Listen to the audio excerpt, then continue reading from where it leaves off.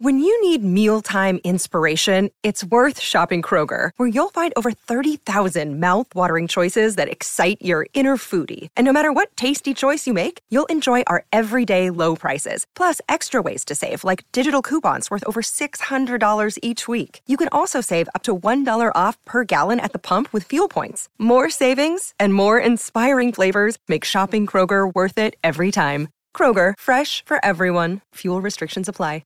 Pineapple Pizza Podcast discusses the histories, cultures, and beliefs of regions around the world. These stories often contain mature and sometimes disturbing content that may not be suitable for all audiences. Listener discretion is advised.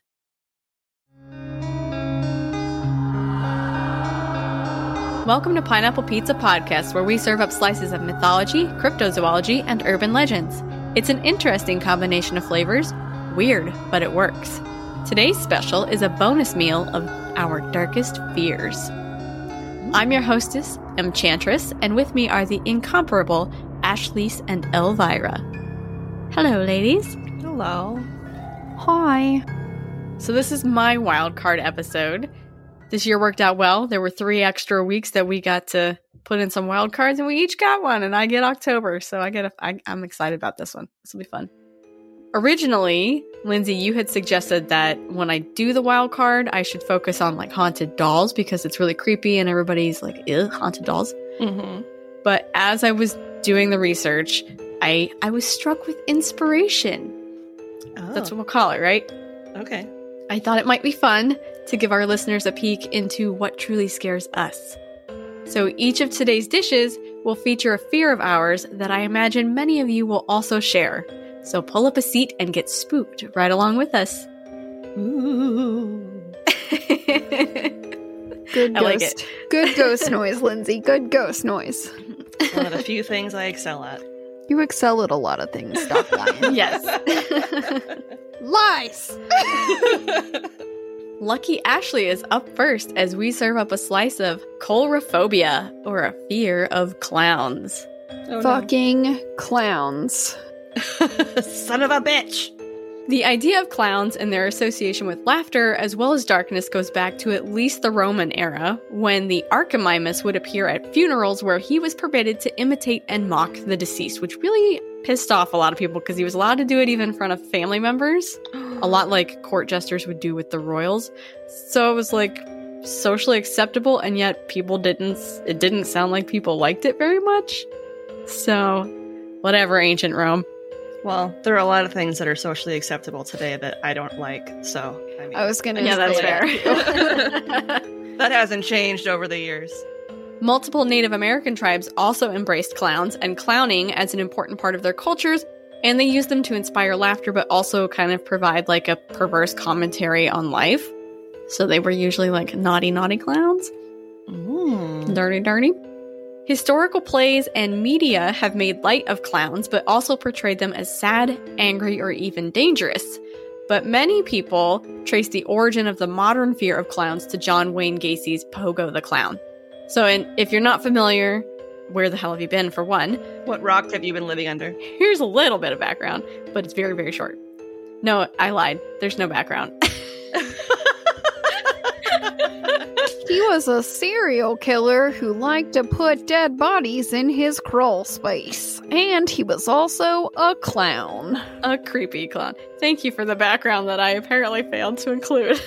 The thing that is creepiest about him is that he violates the clown rule about the fact that you're not supposed to have any pointed edges because those are unpleasant to look at. That's why clown faces are like circles and ovals and things like that. He made everything pointy, and that's how you know he's the bad guy. I think that actually comes up later in my notes, but yeah, you're right. I was really creepy about him. Everything's really sharp. I read a book about John Wayne Gacy when I was 11. Oh no. That's a way to start your teen years. Well, he continued to paint Pogo the Clown while he was incarcerated, right?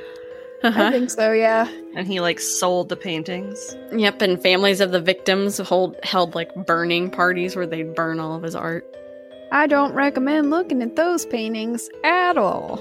No. Yeah. So in 1981, only a few years after Gacy was arrested, a series of evil phantom clown sightings occurred all across the country. Sightings appeared to almost, if not entirely, be made solely by children who would describe scary clowns driving around in vans that were filled with candy, or they'd be calling to them from the woods, which is super creepy. No. Ultimately, the authorities deemed this to just be runaway imagination and mass hysteria, but these sightings continued on and off all across the country for years to come. This fear of clowns wasn't helped by movies such as Poltergeist, which had the creepy clown toy that attacked the little boy, or Stephen King's It, which had Pennywise the clown terrorizing and killing children. And then most recently, there were the horrifying sightings in 2016. I don't know if you guys remember this. I do. Remember them, yep. I do. Yep. So this was when people all over the world, it wasn't just the United States, claimed that they had encounters ranging from clowns trying to lure children into the woods, robbing banks and businesses, strapping themselves with explosives. Yes, I found reports of them strapping themselves with explosives, trying to snatch small children, and chasing people with knives. So these were things that were really happening. Perhaps one of the most notorious instances was a supposed sighting that occurred on the campus of Penn State, like the main campus. I remember this because I was going to Penn State at the time. Not the main campus, but it was big news at the branch ones.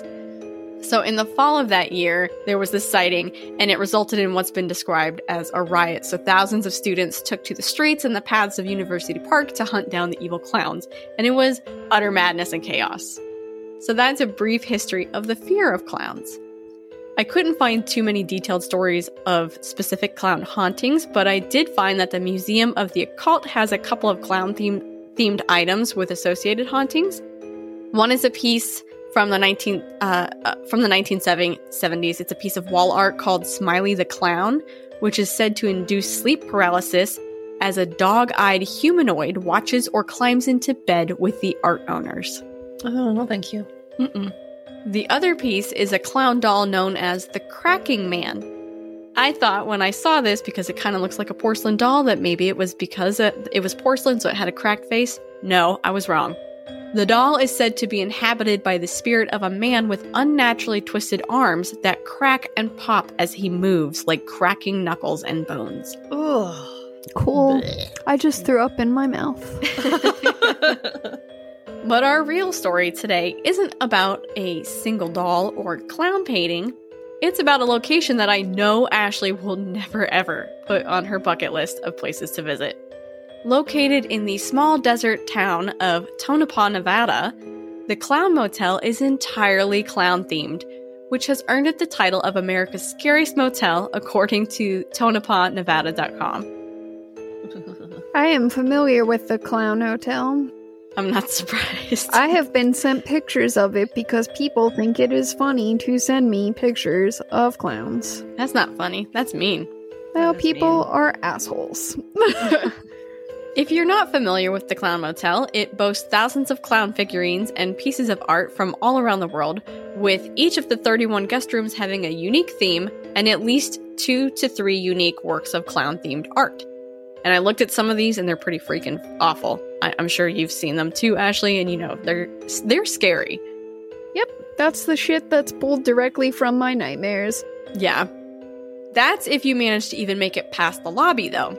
The main room is decorated floor to ceiling in clowns. There are shelves and shelves of little figurines, clowns hanging from the ceiling, clown art on the wall and front desk, and a life-size clown sitting in a corner grinning at incoming customers. It's gross. If that isn't bad enough, the motel is reported to be haunted both by those buried in the old Tonopah Cemetery, which directly abuts the building, and by guests who never truly left. The history of the motel is pretty benign. It was opened in 1985 and has only changed hands 2 or 3 times, most recently in 2019. The history of the town is less so. According to findagrave.com, which I know Lindsay loves, I do. The old cemetery only functioned from 1901 to 1911.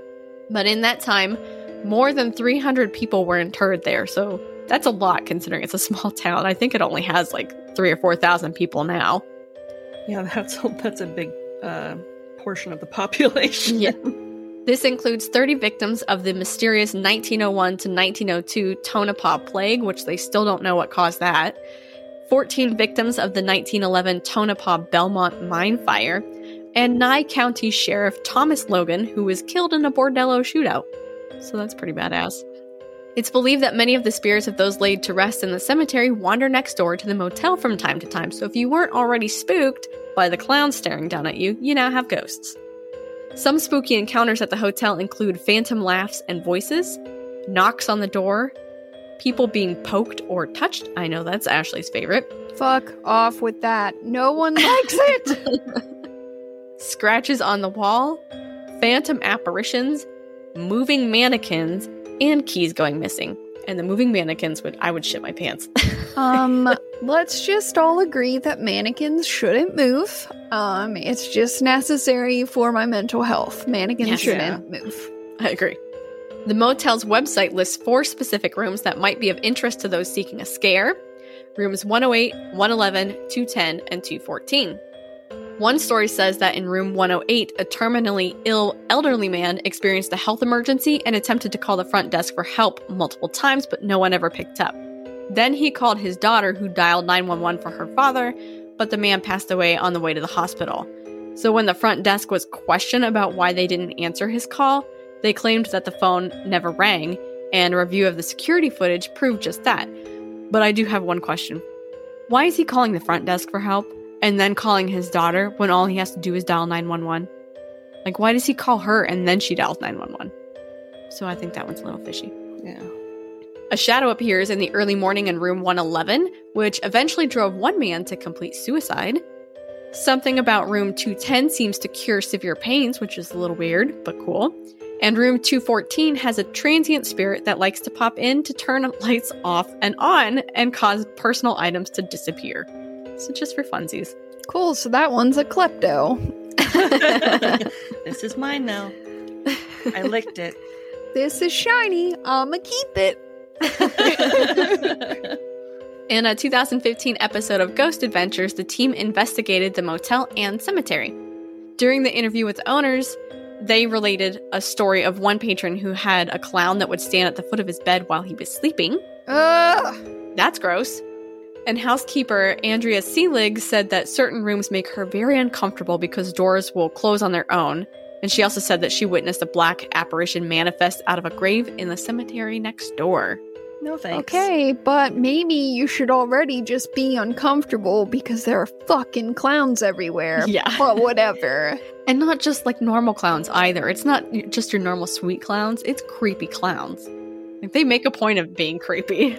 Point of clarification, sweet clowns are not a thing. And I will die on this hill. Well, you're not alone apparently, because Zach Bagans, however you say it, is apparently really afraid of clowns too. So he ultimately faced his own phobia of clowns as he investigated the motel by himself. He surprisingly didn't send Aaron in there. So while he was there, he experienced a door opening on its own in the motel lobby and a phantom voice in one of the rooms. But the creepiest moment in the episode occurred in the lobby. As Zach was standing next to the shelves of clowns and a few feet away from the life-size clown mannequin, he was asking the clowns to laugh. No. Suddenly, the mannequin's hand dropped from its lap to its side and scared the living shit out of Zach. Like, it scared him. He jumped pretty good. It was funny. Oh, God. Review of the video showed that the hand was firmly placed on the mannequin's lap and Zach was nowhere near it. Like, I watched this video. That hand was pretty flat on there. So even as somebody thinking that that should maybe just fall off on its own, if you watch that video, it's on there pretty solidly. Ugh. Billy went to check whether the mannequin might actually be a person in a costume. And for a hot minute, I thought that it might have been because the hands looked really realistic and they were going in with their cameras that have like the night vision, and you could tell that they were scared about touching this thing because it looked like a person. So after that, Zach just kind of noped the heck out of the lobby. So just like Ashley's ready to nope out of the story. Listen, I hid from a clown once. I used to work at a grocery store. Someone came in dressed as a clown, and I hid. And I'm not sorry. It's a serious fear. Ingredients for this dish were sourced from a page on NativeAmericanRoots.net called Pueblo Clowns, an article on BBC.com called A Surprising History of the Creepy Clown, an ABC7Chicago.com article entitled Clowns in America, Timeline of Scares and Sightings, an article on CincinnatiRefined.com called 10 Creepy Short Stories Behind Haunted Artifacts at Covington's Paranormal Museum, a Paramuseum.com page on Smiley the Clown, a page on TonopahNevada.com about the Clown Motel, a FindAGrave.com page on the old Tonopah Cemetery, a Mysterious Universe article, and a HouseBeautiful.com article with some details of encounters, the Clown Motel website, of course, and Ghost Adventures Season 14, Episode 10, accessed on Amazon Prime. So that's the Clown Motel. I think it's time for a quick breather before we bite into our main course. We'll be right back. Since 1998, Stamps.com has been an indispensable tool for nearly 1 million businesses. Stamps.com brings the services of the U.S. Postal Service and UPS shipping right to your computer. Whether you're an office sending invoices, a side hustle Etsy shop, or a full-blown warehouse shipping out orders, Stamps.com will make your life easier. All you need is a computer and a standard printer. No special supplies or equipment. Within minutes, you're up and running, printing official postage for any letter, any package, anywhere you want to send. And you'll get exclusive discounts on postage and shipping from USPS and UPS. Once your mail is ready, just schedule a pickup or drop it off. No traffic, no lines. Cut the confusion out of shipping. With Stamps.com's new Rate Advisor tool, you can compare shipping rates and timelines to easily find the best option. Save time and money with Stamps.com. There's no risk. And with my promo code, POD, you get a special offer that includes a 4-week trial plus free postage and a digital scale. No long-term commitments or contracts. Just go to Stamps.com, click on the microphone at the top of the homepage, and type in POD. That's Stamps.com, promo code POD. Stamps.com. Never go to the post office again. We're back. Tonight's main course includes some light, or should I say, dark entertainment. Lindsay's up next with a slice of pediophobia, or a fear of dolls, which is related to pupaphobia, or a fear of puppets.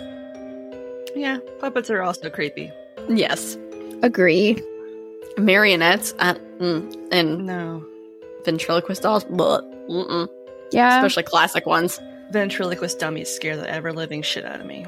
Yeah, the only puppets I like are those cute little, like, finger puppets that they make for babies that are like animals. You know what I mean? Like, Yeah. I used to have one of those, and it was a beaver, and I loved it.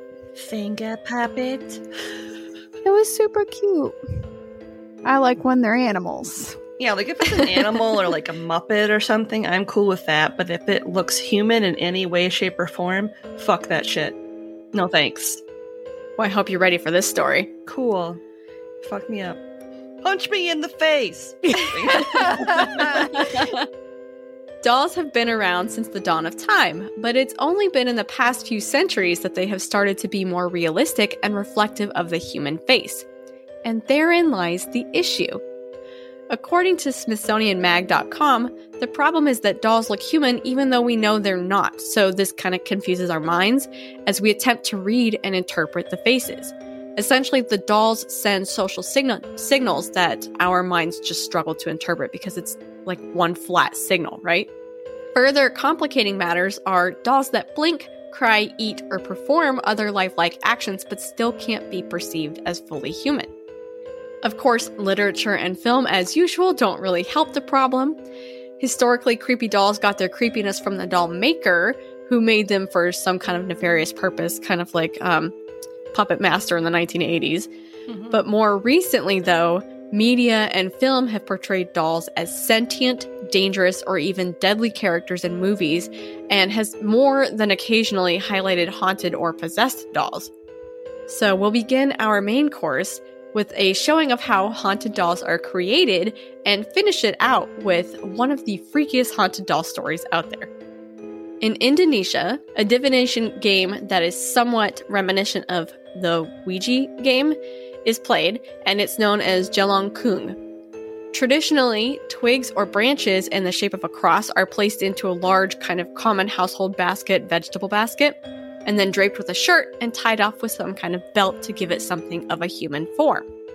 Sometimes a coconut ladle head is added, arms may be included, and a face might even be painted on the ladle head. More often than not, though, if it includes a coconut ladle head, it's actually the Java version of the game known as Nini Tawong. But the two are fairly similar in execution, and they both, I think, stem from an old tradition out of China.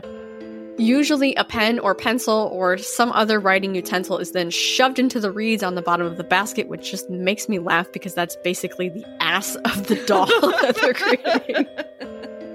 Contemporary players might use or make full-on dolls and attach the writing utensils to hands, legs, or somehow to the butt, which is still really funny. Especially when you get into the story of like how they're going to be writing, having that pencil sticking out of your butt is pretty humorous. One final addition to the doll is a key on a necklace that's draped around its neck. Now, players need paper, candles, and incense. Many people will essentially turn a piece of paper into a Ouija board by writing the alphabet, yes, no, hello, goodbye, all that stuff on it. But guess what acts as the planchette that channels the spirit? The doll. The doll. The doll. Mm-mm. So this has to be played with at least 2 people, but may include several more. And it's usually played in a location considered to be haunted, though players are warned to never do this in their own homes. Yeah, no shit. Yeah. One player stands on either side of the doll holding its arms. Then the players chant a mantra that invites spirits nearby to come and inhabit the form of the doll.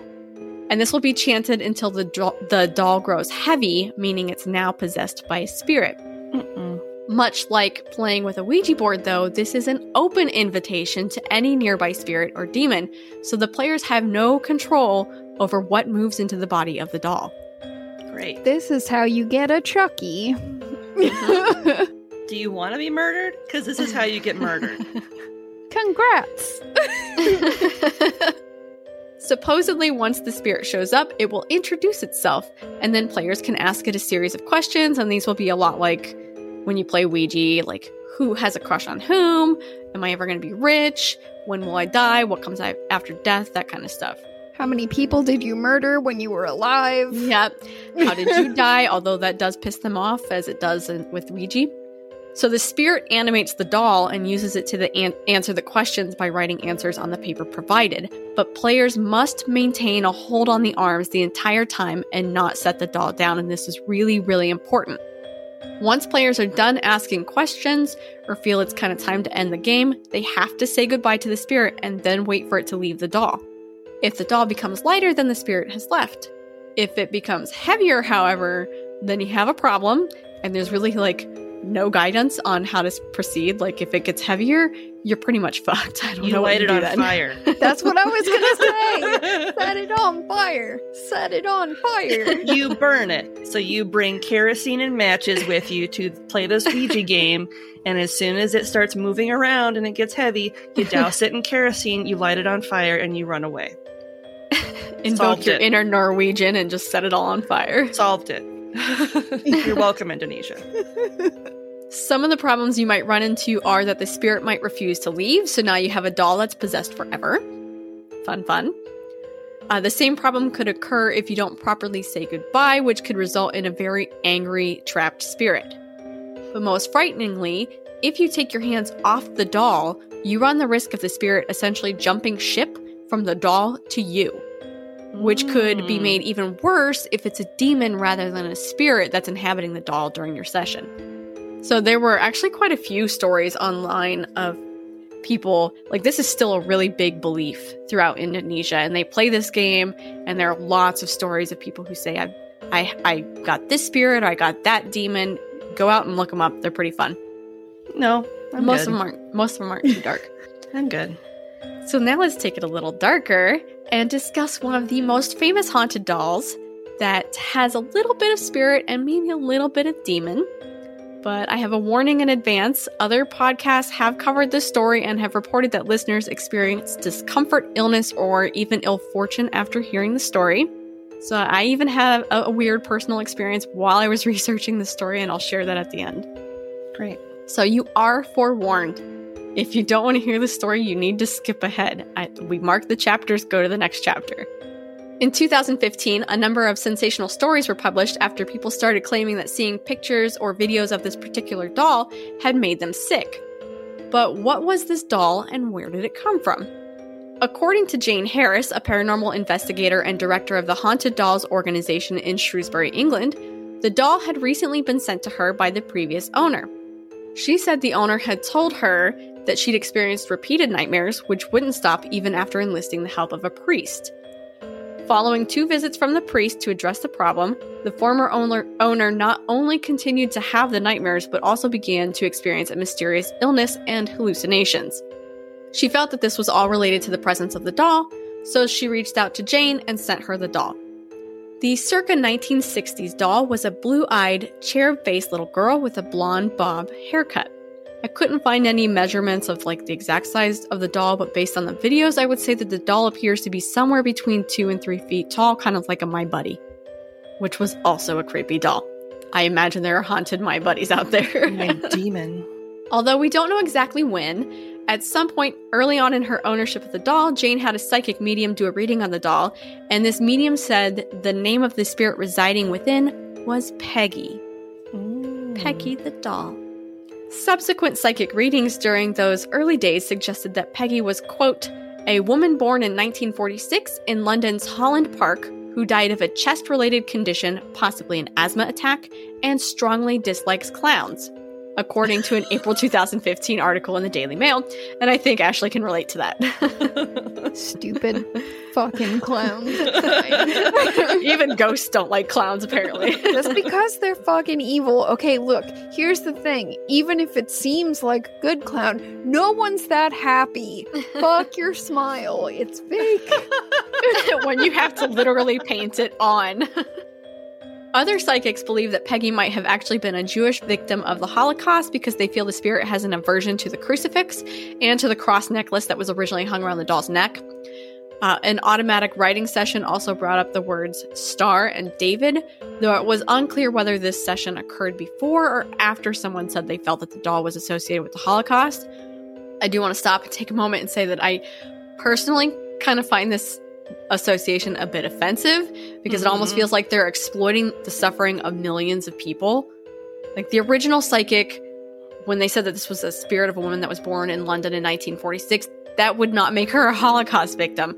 So I think that the newer take is kind of fishy. Plus, personally, as an atheist, I would, if my spirit were stuck in a doll, I think I'd be a little pissed off if somebody put a cross necklace around me too. Yep. So just saying, doesn't have to be Jewish to hate the cross.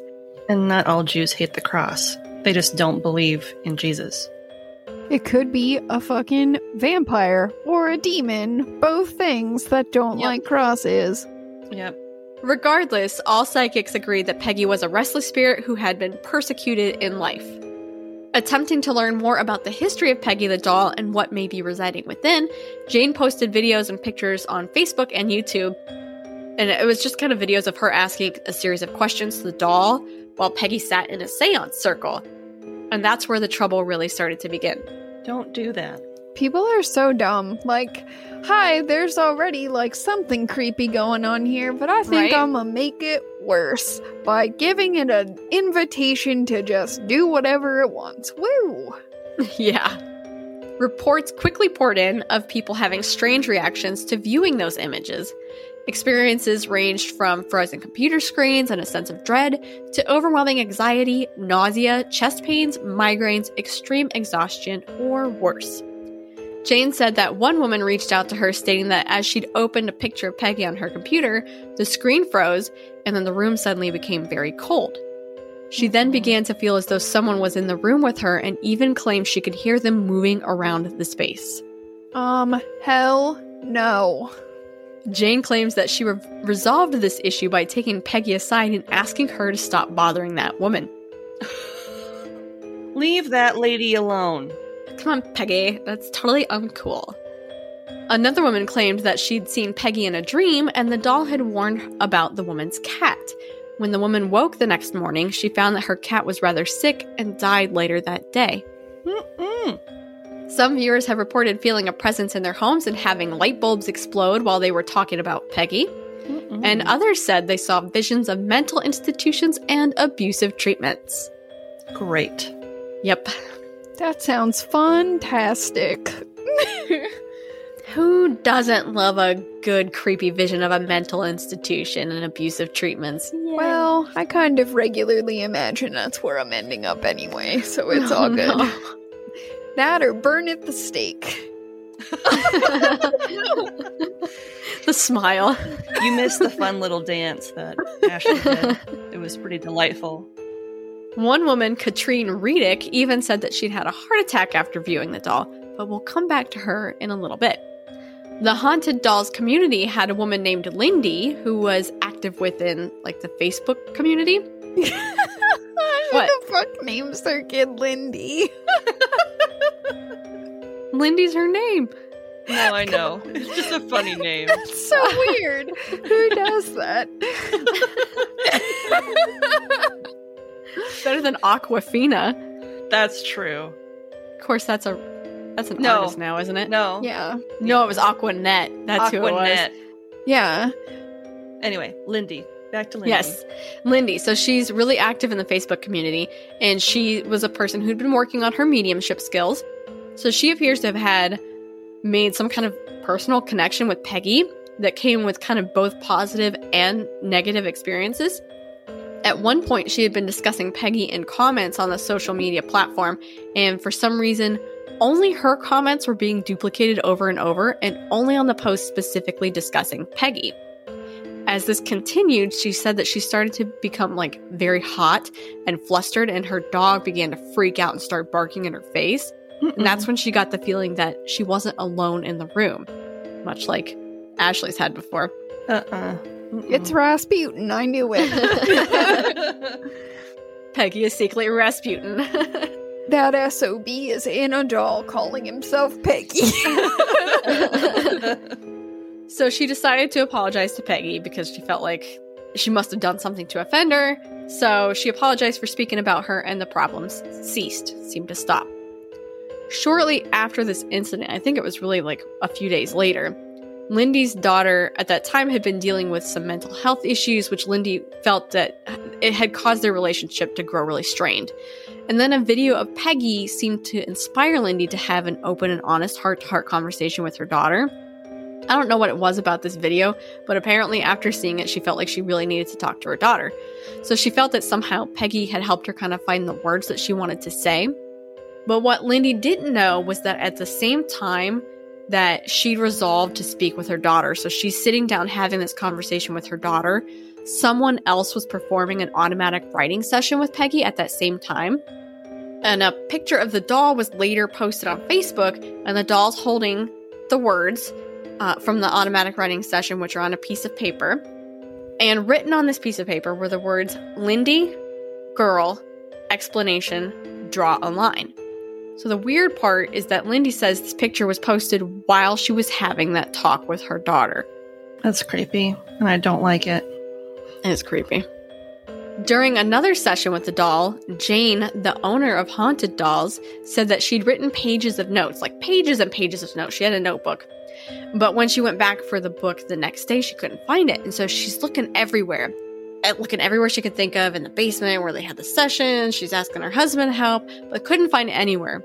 The notebook was later found hidden in the beams of the basement, and it was so high up that Jane's husband had to use a ladder to retrieve it, and she posted a picture of where it was at. That's freaky. Like, way up there, and it's kind of like tucked behind stuff. Jane was not immune to the power of Peggy, though. She was attacked during one such session with Peggy and walked away with 3 long scratches on her back, which has led many people to believe that the doll might not only hold spirits, but also a demon, further supporting the notion that the doll dislikes Christianity. Like, duh. Yeah. What was your first clue? I think the whole, like, the 3 scratches thing has to do with it's mocking the Holy Trinity. Yeah. So if you see 3 scratches, it's supposed to be a sign of a demon possession. Or a sign of someone who lost both their thumb and their pinky in it.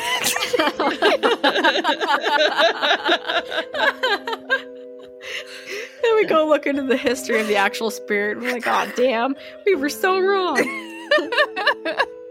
Peggy made a series of appearances on TV shows in 2016. During a discussion of the doll on, oh, it's French, and I'm sorry if I really mess this up, France. No. Merci beaucoup live. I'm just gonna go with De Émission du Antoine TV show. Flies kept landing on the host's face. So I'm guessing this is Antoine is the host, but you see video of just flies landing on this guy's face and like crawling across his forehead. No. It's gross. No. Then on an episode of Zach Baggins' Deadly Possessions, because yes, he has yet another TV show, Why wouldn't Zach experienced the same thing and much more. And this episode was so freaking extra. I both loved it and hated it. It was torture to watch it. I bet it was. Aaron! No, it's not that. It's, you know how he has that museum out in Nevada? Yeah. In Las Vegas? Yeah. It's basically people come to his museum and they present their haunted objects. Oh. Lame. And it's just him sitting in a chair, and it's so corny, but it was also really interesting. So, Peggy's brought in with a black bag over her face by Jane, the owner at the time. She sits it down, and Zach starts experiencing this uncontrollable rage. He's questioning about the doll, and she's given this whole backstory. Katrine Redick, the woman who'd experienced the heart attack, was brought in and essentially pressured into a seance involving the doll. What? Yeah. Yeah, it made me so mad. So, like, she brings in the doll. Jane brings in the doll. She hears the history, or he hears the history about how the doll causes people to have heart attacks, and he goes, ooh, can we pull the bag off of the doll? Can we see the doll? Can we show the... And then he gives this really corny warning about how you know the risks involved if you view this doll. And as they go to take the bag off the doll, the camera's back in the room that's like the hub, watching all the screens. All of them go black in that main room, so they can't see the doll anymore.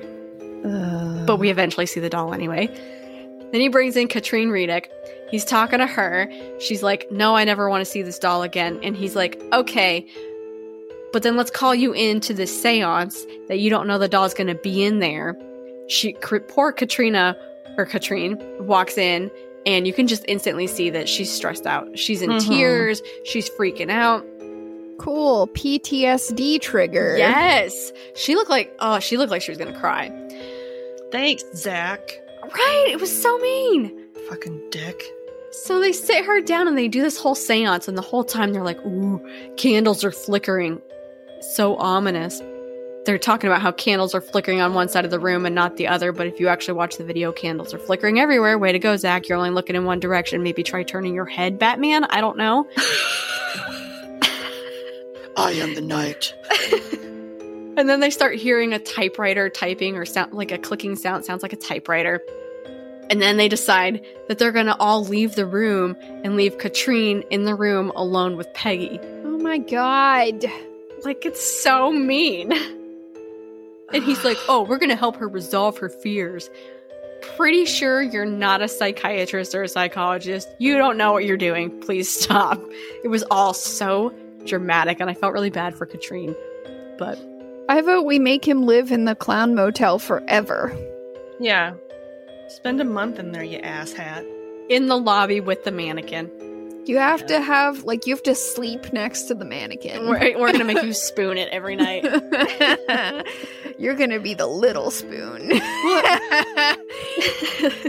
Going to help you get over your fears. So it wasn't long after that that Zach acquired the doll for his museum in Vegas, of course. So now if you want to see Peggy in person, you can, but she sits behind a sheet of glass, and you have to sign a waiver first. She has her own room, complete with a perpetually running spirit box. Do you guys know what a spirit box is? Yep. I think so, but you might want to refresh me just in case. So if you've never heard of a spirit box, it's essentially a radio that shifts through channels so quickly that you're not supposed to be able to make out like a single voice or any coherent words. And it's supposed to be like 15,000 shifts a second or something like that, or 1,500 shifts a second, or I don't know, a minute. It's really fast. But if you do hear understandable words, coherent words, then the idea is that it could have come from a spirit. Yeah. So she has one of these in her room. And I have one final encounter with Peggy to share with you guys. And this was written by Dee Dee Mason in a 2020 article of These Curious Times. So she went to see Peggy. And she says that upon entering the room, she said, "Hi, Peggy." And the spirit box responded, "Hi, Dee." Ugh. Already weird. Mm-mm. Dee said she was surprised because she hadn't said her name upon entering the room. But she had been to visit Peggy before, so potentially Peggy knew who she was. But she was wearing a big-ass name tag. Dee then asked whether Peggy remembered how Dee had been suffering from a 3-day migraine, but when she looked at a picture of Peggy, the migraine went away, to which the spirit box replied, "I remember." Creepy. Dee said, "Well, Peg, I'm here today to say thank you for doing that for me, even though we had not met and hadn't become friends yet." And the box replied, "You're welcome." Aw. Yeah, Peggy sounds pretty nice here. I was actually expecting it to be like, what makes you think we're friends? And then she died, but no.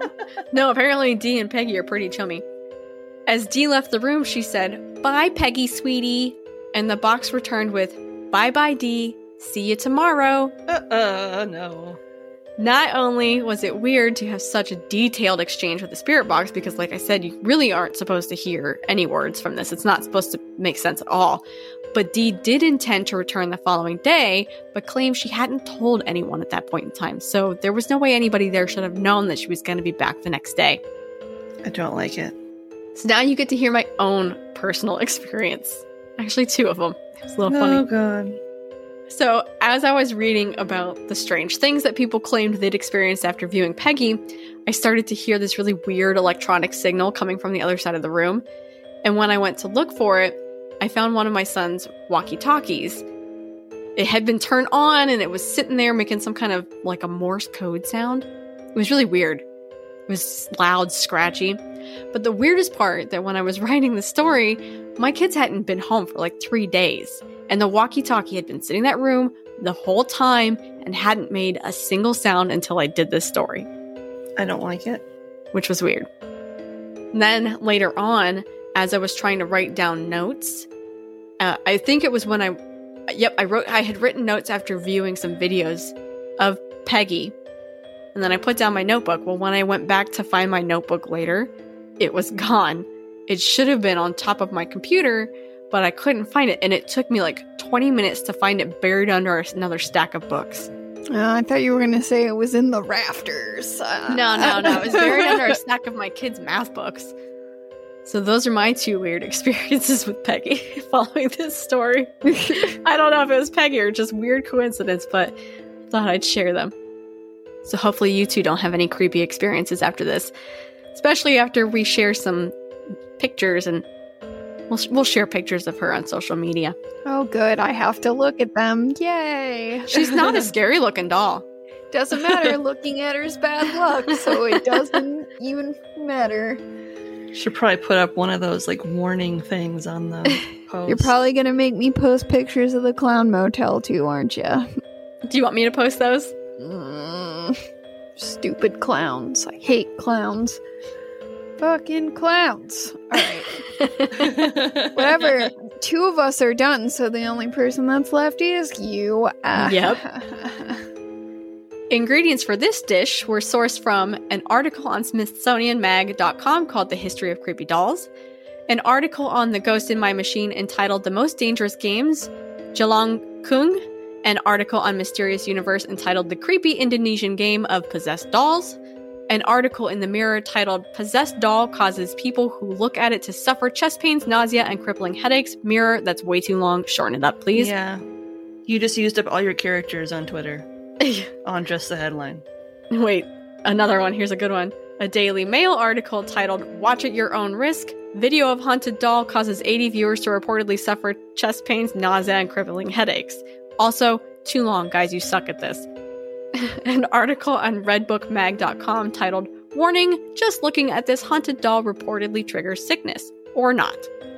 A page about Peggy on hdparanormal.com, and an article on These Curious Times titled A Personal Encounter with Peggy the Haunted Doll. So hopefully y'all don't have nightmares after that. Don't like it. We're going to take one more quick break. We'll be right back with dessert. We're back. Are you ready for one hauntingly delicious dessert? Yes. I don't know, you know? Well, I'm pretty full from all that demonic doll possession, so... And creepy clowns. And creepy clowns. So this beautiful meal I have set up today is a series of nightmares to suit almost anybody. And our final dish of the night is one that is close to my heart, or my nightmares. It's a piece of spectrophobia, or the fear of mirrors, specifically the fear of images reflected in them.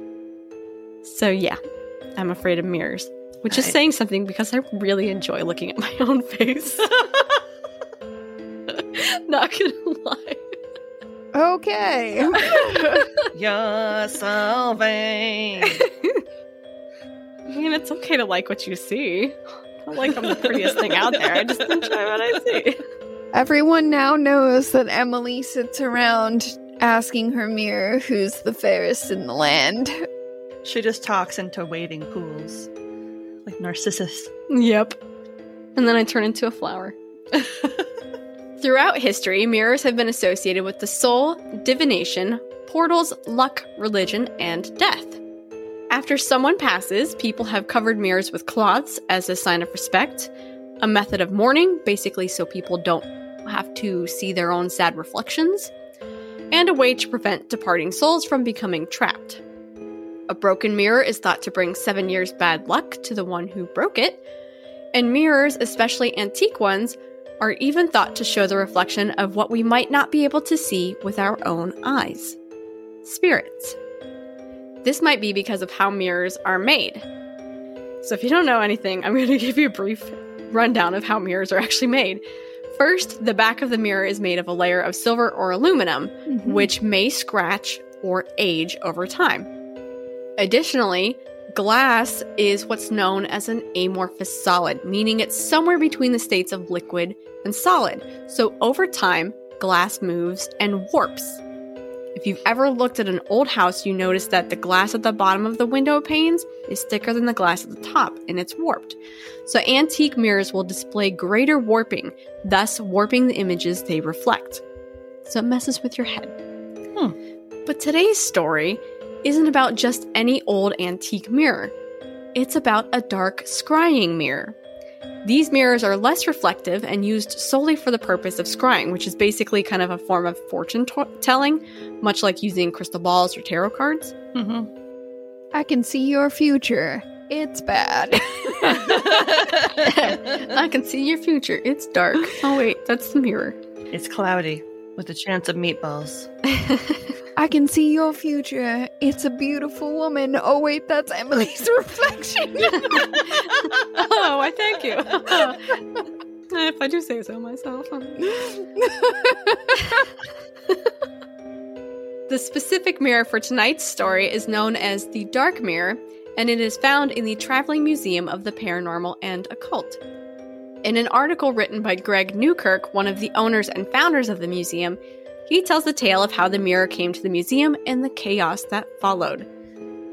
The mirror was given to Greg and his wife Dana in 2015 by a woman who claimed that her mother had acquired the scrying mirror at a psychic expo event. After taking it home, her mother began to practice scrying with the mirror. But in doing so, she began to withdraw from her daughter, and their conversations were either vacant or really dark. So the more that she's practicing with this, the more that she's really kind of pulling away and becoming less like herself. And the daughter worried that her mother was obsessed with the mirror, and when she went to her mother's home and demanded to see the mirror, her mother broke down into tears, just crying that this thing was evil. That's always great. Right? I'm playing with it, but it's evil. They need DARE for scrying mirrors. Just say no to scrying mirrors. There's no real good acronym for that. So the mom's freaking out. It's evil. The daughter's like, okay, it's time to get rid of this thing. So she takes the mirror from her mom, she wraps it in a black cloth, and she donated it to the Traveling Museum. So the museum took it in, and they pretty quickly put it on display. Mistake number 1. I mean, it's the Paramuseum, so it's kind of what they do, right? Yeah, I suppose. And it didn't take long for strange reports to start pouring in of strange things happening when people peered into the mirror. Are we surprised? No. No. Hell no. One of the things that people really enjoy about the traveling museum is that they're permitted or even encouraged to pick up items and experience the haunt for themselves. Can I just say no thank you? No, thank you. I would just like to take a page from the movie Emperor's New Groove and say no touchy. It's a good policy, and I live Yeah. by it. It's a very good policy. No touch. No touchy. Almost as soon as they added the mirror to the museum, one of their patrons had a terrifying vision. After picking up the mirror and removing the cloth covering the surface, a woman who'd gazed at her own reflection said that she'd seen the image of her own decomposing corpse staring back at her. Yum! Yay! Yeah, you know, maybe I need to see that mirror, so I like mirrors a little less when I look at them. I don't know. Or we could just switch faces. But see, I like your face, so I'd stare at that a lot too.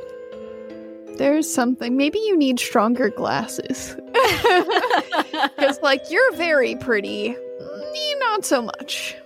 I think you're gorgeous. I look like a dead thing, so I wouldn't know if I was seeing my corpse or just how I look.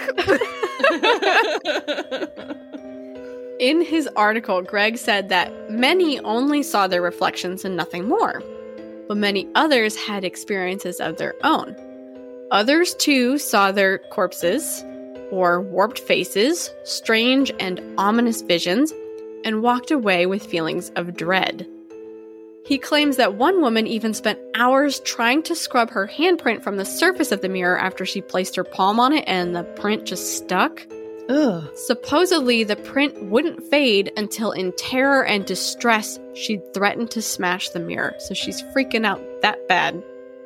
Oh, God. But I also can't imagine a museum sitting there going, sure, just play with this thing and scrub at it for hours on end. No touchy. This sounds like a horrible museum for people with mental illness. I'm just saying. Or, like, even the slightest amount of...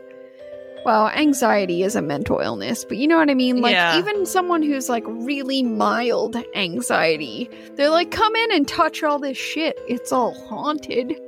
Yeah. We'll see what happens. Roll the fucking dice and see Nothing what could happens. go wrong. As time went on, reports continued to pour in, and even Greg himself felt the draw of the mirror. No big surprise. One man claimed that he'd seen a doppelganger of himself peer from behind his own reflection. Okay, no, So that's that is gross. That's the most horrifying thing you've said yet. I fucking hate that. No. No, thank But you. it gets worse. He didn't only see the doppelganger peer from behind himself. The thing turned around and walked away. What? In the mirror. Oh, God. Okay, how about we don't see our shadow selves? Thank you. I feel like I would barf all over that mirror if I saw that. I would Just like silly, Exorcist style vomit all over it, and then you're like, Pea I feel soup. better now, and you just like walk really slowly out of the traveling museum. Is it weird that I'm picturing it in like a bookmobile? When you say it's like a traveling paranormal museum, I'm picturing it in like a bookmobile or like someone's trailer home. I think like the old school silver trailers that traveled around. like that airliner or whatever they're called. Yeah. Others complained that the mirror had an electrical current running through it, or that it induced headaches after touching or peering into it. So people keep touching this thing. Stop touching it. I don't understand what's... Okay, just quick PSA for anyone who's ever worked anywhere with a bunch of glass surfaces. Please stop touching that shit. Someone has to clean it. And it's not fun. No touchy. If your first instinct is to touch it, just say no. Bad things happen. Mm-hmm. They should just like tape people's arms down by their sides and they can just walk in and not touch anything. I feel like I'd be afraid of getting sucked into the mirror somehow. Like it looks like Quicksilver and you just get pulled in to the other side. Mm-mm. Like a Which portal? version of Quicksilver? Evan Peters or Terminator style. Well, no, I'm just picturing like the Matrix, Yeah, that too. where you touch the 'Cause doesn't mirror. he and does gets, that, and yeah. he gets all the metallic stuff all over him. Yep. Just like that, and it starts to suck him in and freak him out. Yep. One woman even told Greg that she could feel and taste her mouth filling with blood after No. staring into it. no. Why? And another woman said that she'd witnessed multiple people just kind of milling around an otherwise empty room inside of the mirror. So she's standing in an empty room, but she sees people standing behind her in the mirror. Mm-mm. Following these events, Greg said that he started to notice something strange happening when the mirror was displayed in his own home. Because yes, they take these things home and they put quite a few of these artifacts in their own home. Greg, Why? you are not smart, my dude. Greg, I am so disappointed in you. It's just something they do. They put quite a few in it. They have plenty that they keep in their own home that don't seem to really bother anybody.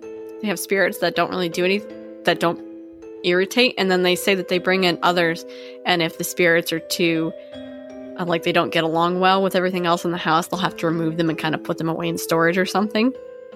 Okay. So after he's put this thing in his house, things are getting weird. The cats wouldn't go anywhere near it when the cloth covered the mirror, but somehow the cloth kept slipping off of it. And then he would find his cats that are gazing into it curiously, almost disconnectedly. Gross. Oh my god, it stole your cat's soul. One soul at a time. I wonder if they saw their corpses too. Little kitty corpses. He claims that he noticed that each morning the cloth would have fallen to the floor and need to be replaced, so he decided to record the mirror overnight. On 3 out of 7 nights, he says that the cloth came off, but somehow the memory card was blank, so he'd wake up in the morning and the cloth's on the floor, but there's no recording. And finally, on the last day, the memory card was corrupted, and he had no explanation for it.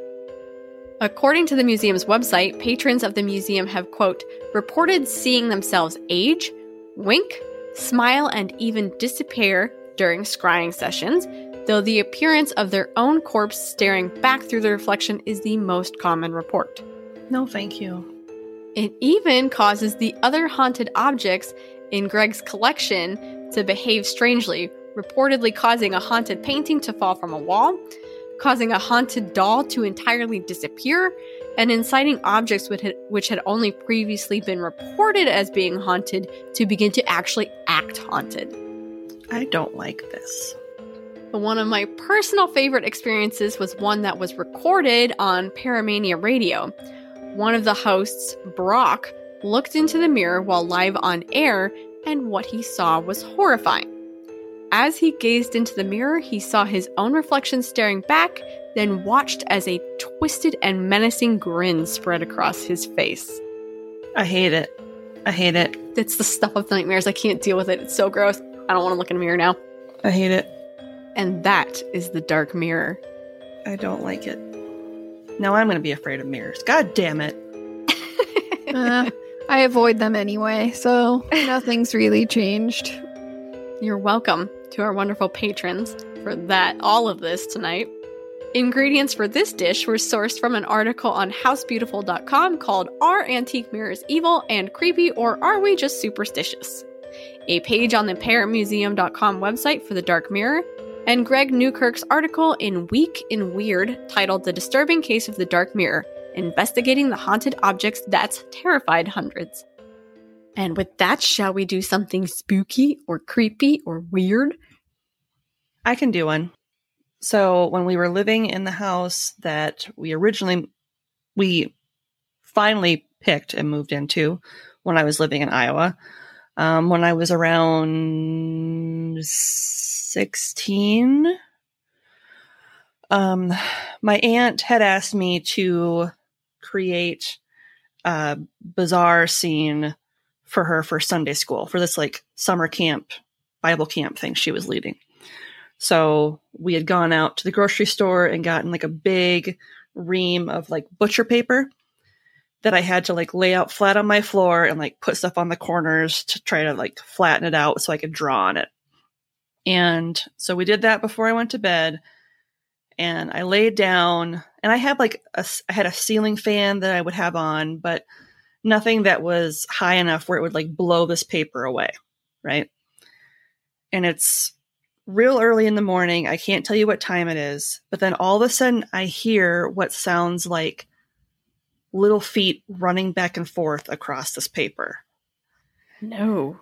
And so I get up thinking maybe one of the cats or one of the dogs got into the bedroom. And I turn the light on. There's no prints or anything on the paper. Like nothing stepped on it. So now I'm like, okay, cool. Did I like imagine it? And then the next night, after I'd like, sketched out what I was going to do, it was still laying on the ground. And I heard it again. But then this time there was giggling as well. Ew. That's gross. So at this point, I'm like, okay, cool. There's some ghost kids hanging out in my room. That's awesome. So the third night that it was out, I was like, okay, I'm like mentally preparing myself for this because I couldn't get this damn thing done fast enough to get it out of my house. And sure as shit, I hear the running, I hear the giggling, and then I hear a large bouncy ball that had been sitting on my vanity start bouncing on the vanity. Like someone had like picked it up and dropped it on the vanity. So I sat up straight and I was like, get the fuck out of my room. And I swear to God, if you come back, I will murder you again. Like I was just like, oh my God. so pissed. And they never came back. Aw, those poor little ghost children. Of course, we know how Ashley feels about ghost kids. Yeah, well, I firmly maintain that that's the evilest shit on the planet, and I don't want it near me. So, yeah, for a short period of time, my room was haunted by ghost children. So, fuck that shit. I feel like that would be terrifying. Yep. I hate it. Yeah. I hate it. All right. Someone else can go now. When I was in undergrad, I got like my own printer set up because obviously I was doing like a lot of fucking writing and shit, and it didn't really work out to share a printer with anybody else when you're constantly needing to print out your research and your papers and your assignments and stuff. Mm-hmm. So I got this, cheap, shitty printer because why even bother getting an expensive one anyway? Like, they don't last that long, and then it's not cost effective to repair them 90% of the time. They're just like, you're better off to get a new printer. Yep. But I was like, well, I'm going to get a wireless printer because I thought that was going to make my life a lot easier because obviously I do basically everything on a laptop. That's been the case pretty much since high school, I think. So I got a wireless one and I got it all set up and everything. And this was like an ongoing issue for probably like well over a year. But so we've talked, I think, before about how dark I like it to be when I'm trying to sleep. But that's like a new thing. I didn't used to be like that. I used to fall asleep. I was one of those people that falls asleep watching TV. So I would put on like a DVD of something I've seen a whole bunch of times and then set a sleep timer, and I would fall asleep listening to whatever that is. And then, of course, it would shut itself off after the timer went off, at which point the room would be pitch black. I'm a super light sleeper. So if anything happens in a room once it's quiet, it's probably going to wake me up. That's why I now sleep with the sound machine on, because unless the electricity goes out or something, or it breaks, I'm hopefully going to have a little bit of a cushion there. But at the time I didn't. I just had the TV, and once that shut off, is completely quiet.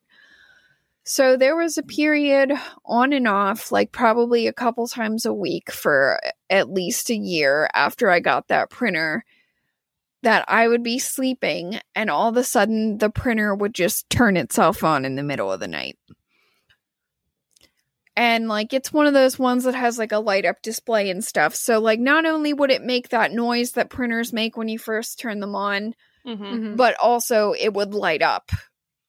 Yeah. So it would wake me up. Like, it didn't matter how, like, deep of a sleep I'm in. Like, I'm a light sleeper. It'll wake me up. So it woke me up over and over and over and over again. And every single night, I would just, like, stare at it, like, what the hell is going on? And then eventually I would get out of bed and get up and turn it off. But this went on for, like, a really long time. And eventually I told one of my friends about this at school, and she was like, why don't you just unplug the printer? And then it can't turn on. And I was like, you don't understand. If I unplug the printer and it still turns on, then I have to accept that something really weird's going on, and I'm not going to be able to sleep in that room ever again. Yep. I was like, so the only choice that I have is to leave it plugged in and just try to tell myself that it's just like a power surge or something causing it to turn on, or like maybe something's bumping the power button and it's just waking it up out of snooze. But it's like, there was no way in hell I was going to ever unplug that and risk it still turning on. Yeah. So the end result of this story is that eventually when I moved, and ever since then, I will absolutely never ever again sleep with any kind of wireless printer in my bedroom, because I just feel like it's an invitation for shit to go wrong. That's fair. That would be creepy. I feel like that would make you sit straight up out of bed, because those things are loud when they turn on. Yeah, It was loud and super bright, and I would like sit basically bolt upright in bed, like with my heart pounding every single time it would happen. But it's like, better that than it's unplugged, and now I have to accept that there's something here. Agreed.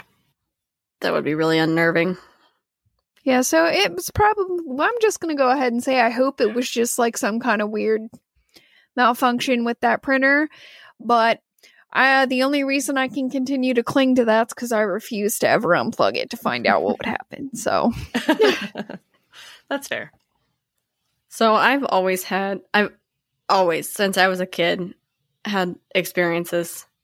I have too many to count, but I'm going to tell you about a haunted apartment that I had, which I'm sure you guys have probably heard this story before because both of you have listened to my other podcast, and I'm pretty sure I touched on it there. But early on in my relationship with my now ex-husband, we were living in an old turn-of-the-century house that had been converted into 2 apartments. There was the first floor and then the second floor, and then we shared the basement. The basement was a common space. And we had one roommate. It was our close friend, and then the 2 of us. And we started regularly hearing a mimic. We had a little front entry. We had an outside door and then an inside door. And then like the little front entrance with the linoleum flooring. And we would hear the inside door shut, and it would sound like boots stomping off. And then we would hear what sounded like our roommate's voice saying, "I'm home." We heard this over and over again, and we just thought it was a weird thing.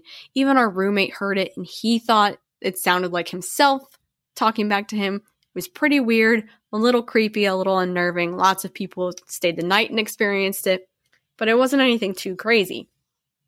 And then one day, I was home alone. And at the time, we had an old Bowflex machine in the basement. So I was downstairs in the basement, which was directly under our kitchen. And I was down there putting in a little workout, trying to get swole. You know the deal. I failed. As you do, as one does. Yeah. So I'm down in the basement, and as I'm doing my thing, I start to hear what sounds like high-heeled shoes walking around in the kitchen. And I thought it was really weird because, one, I'm home alone. And like at the time, my mom would pop by, but she couldn't get in. She didn't have a key. I couldn't imagine that she would have gotten in. I didn't leave the doors unlocked. So I go upstairs and I check. I don't see anything. And I'm thinking, gosh, I must have heard the neighbors going upstairs, even though they had carpeted stairs. Like, it must have been that I heard them. Mm-hmm. So I go back downstairs and I get back into my routine and I hear it again. And this time I'm really fucking freaked out. So I go upstairs, and coming up the stairs from the basement, I open the door into the kitchen, and all of the cabinet doors and the refrigerator, every door inside was open. Ugh. And it scared I was so fucking scared. And as I go running through the apartment to get to the phone, because we had a house phone at the time, this was, cell phones were a thing, but I was poor. They weren't a super big thing at that time. And I was poor. I wasn't going to pay for that. Go running through the house to get the landline. And I noticed that all of the inside doors, all the closet doors, that door that's like our mudroom door by the front door, everything is open. The exterior doors are shut, but all the inside ones were open. So I just picked up the phone. I ran out into the backyard and I sat in the grass and I cried and I called my husband. Like, you need to come home. I cannot be here alone right now, because it scared the piss out of me. Everything was open. Like, it's still sometimes thinking about it, it's really scary to think about. Like, it didn't do anything. It didn't harm me. There weren't any scary voices. But just to come up and that you were only up there minutes before and see everything open like that. That just sounds terrifying. When you're supposed to be home alone. It's one of the most terrifying experiences I think I've ever had in terms of interactions with spirits. So that was my haunted apartment. Yeah, no thank you. Yeah, I remember that. I remember that story from Drink Drunk Dead, because I was like, I would burn that place to the ground. It was, I just sat back there just crying. I remember it being a really sunny day. Thankfully, it was nice out, but I just sat in the grass and cried for like an hour until he came home. That's terrifying. Yeah. That was not fun. I have many fun hauntings. That was not one of them. Yeah. And on that super fun and spooky note, I'm going to read a very brief but good review from a very satisfied customer. And this is coming to us from Casey on Podchaser. Casey says, "Don't be pizza adjacent, be pizza. Get some fresh, never stale tales on mythology, ancient and current. You should listen." Thank you. Thank you. Short but sweet says it all. Just like pineapple pizza. I was going to say, just like you. Oh. Where's my mirror? I agree. Shots fired. Here's your step stool. Emily's like, I agree, I am stunning. Thank you for noticing. Marvelous, really. Thank you. Wow. Okay. Everybody's going to think I'm such an asshole. Friends aren't friends if they don't make fun of you. That's the rule. This is true. Well, I think it's about time to close up the restaurant for the night. Thank you for visiting our beautiful pizzeria and enjoying a slice of our darkest fears. Pineapple Pizza Podcast. Spooky and chilling. Not everyone understands our ghoulishness, but we're glad that you do? ?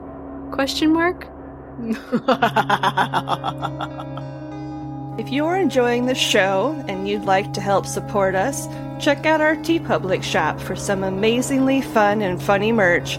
Or if you want to do a one-time donation, you can do that on buymeacoffee.com and buy us a fresh slice, because we can never get enough. Of basically anything, if we're being honest. If you absolutely love the show and you want to check out some fantastic bonus content, you can become a donor on Patreon and earn all kinds of amazing benefits. We have 3 tiers to accommodate almost any budget. The $3 Mythbuster, $7 Cryptid Hunter, and $15 Storyteller. Become a patron today and start enjoying all the perks and extra content right away. Don't forget, you can find us on Twitter and Instagram at PineAppPizzaPod. That's PineApp Pizza Pod. You can also send us questions, comments, and topic ideas at PineAppPizzapod@gmail.com. Remember, there's the 2 P's in app. Otherwise, you're emailing someone else, and I don't want to be held responsible for that. Thanks for stopping in for some deliciously weird morsels, and just remember, no matter how you slice it, You're awesome. And we love you.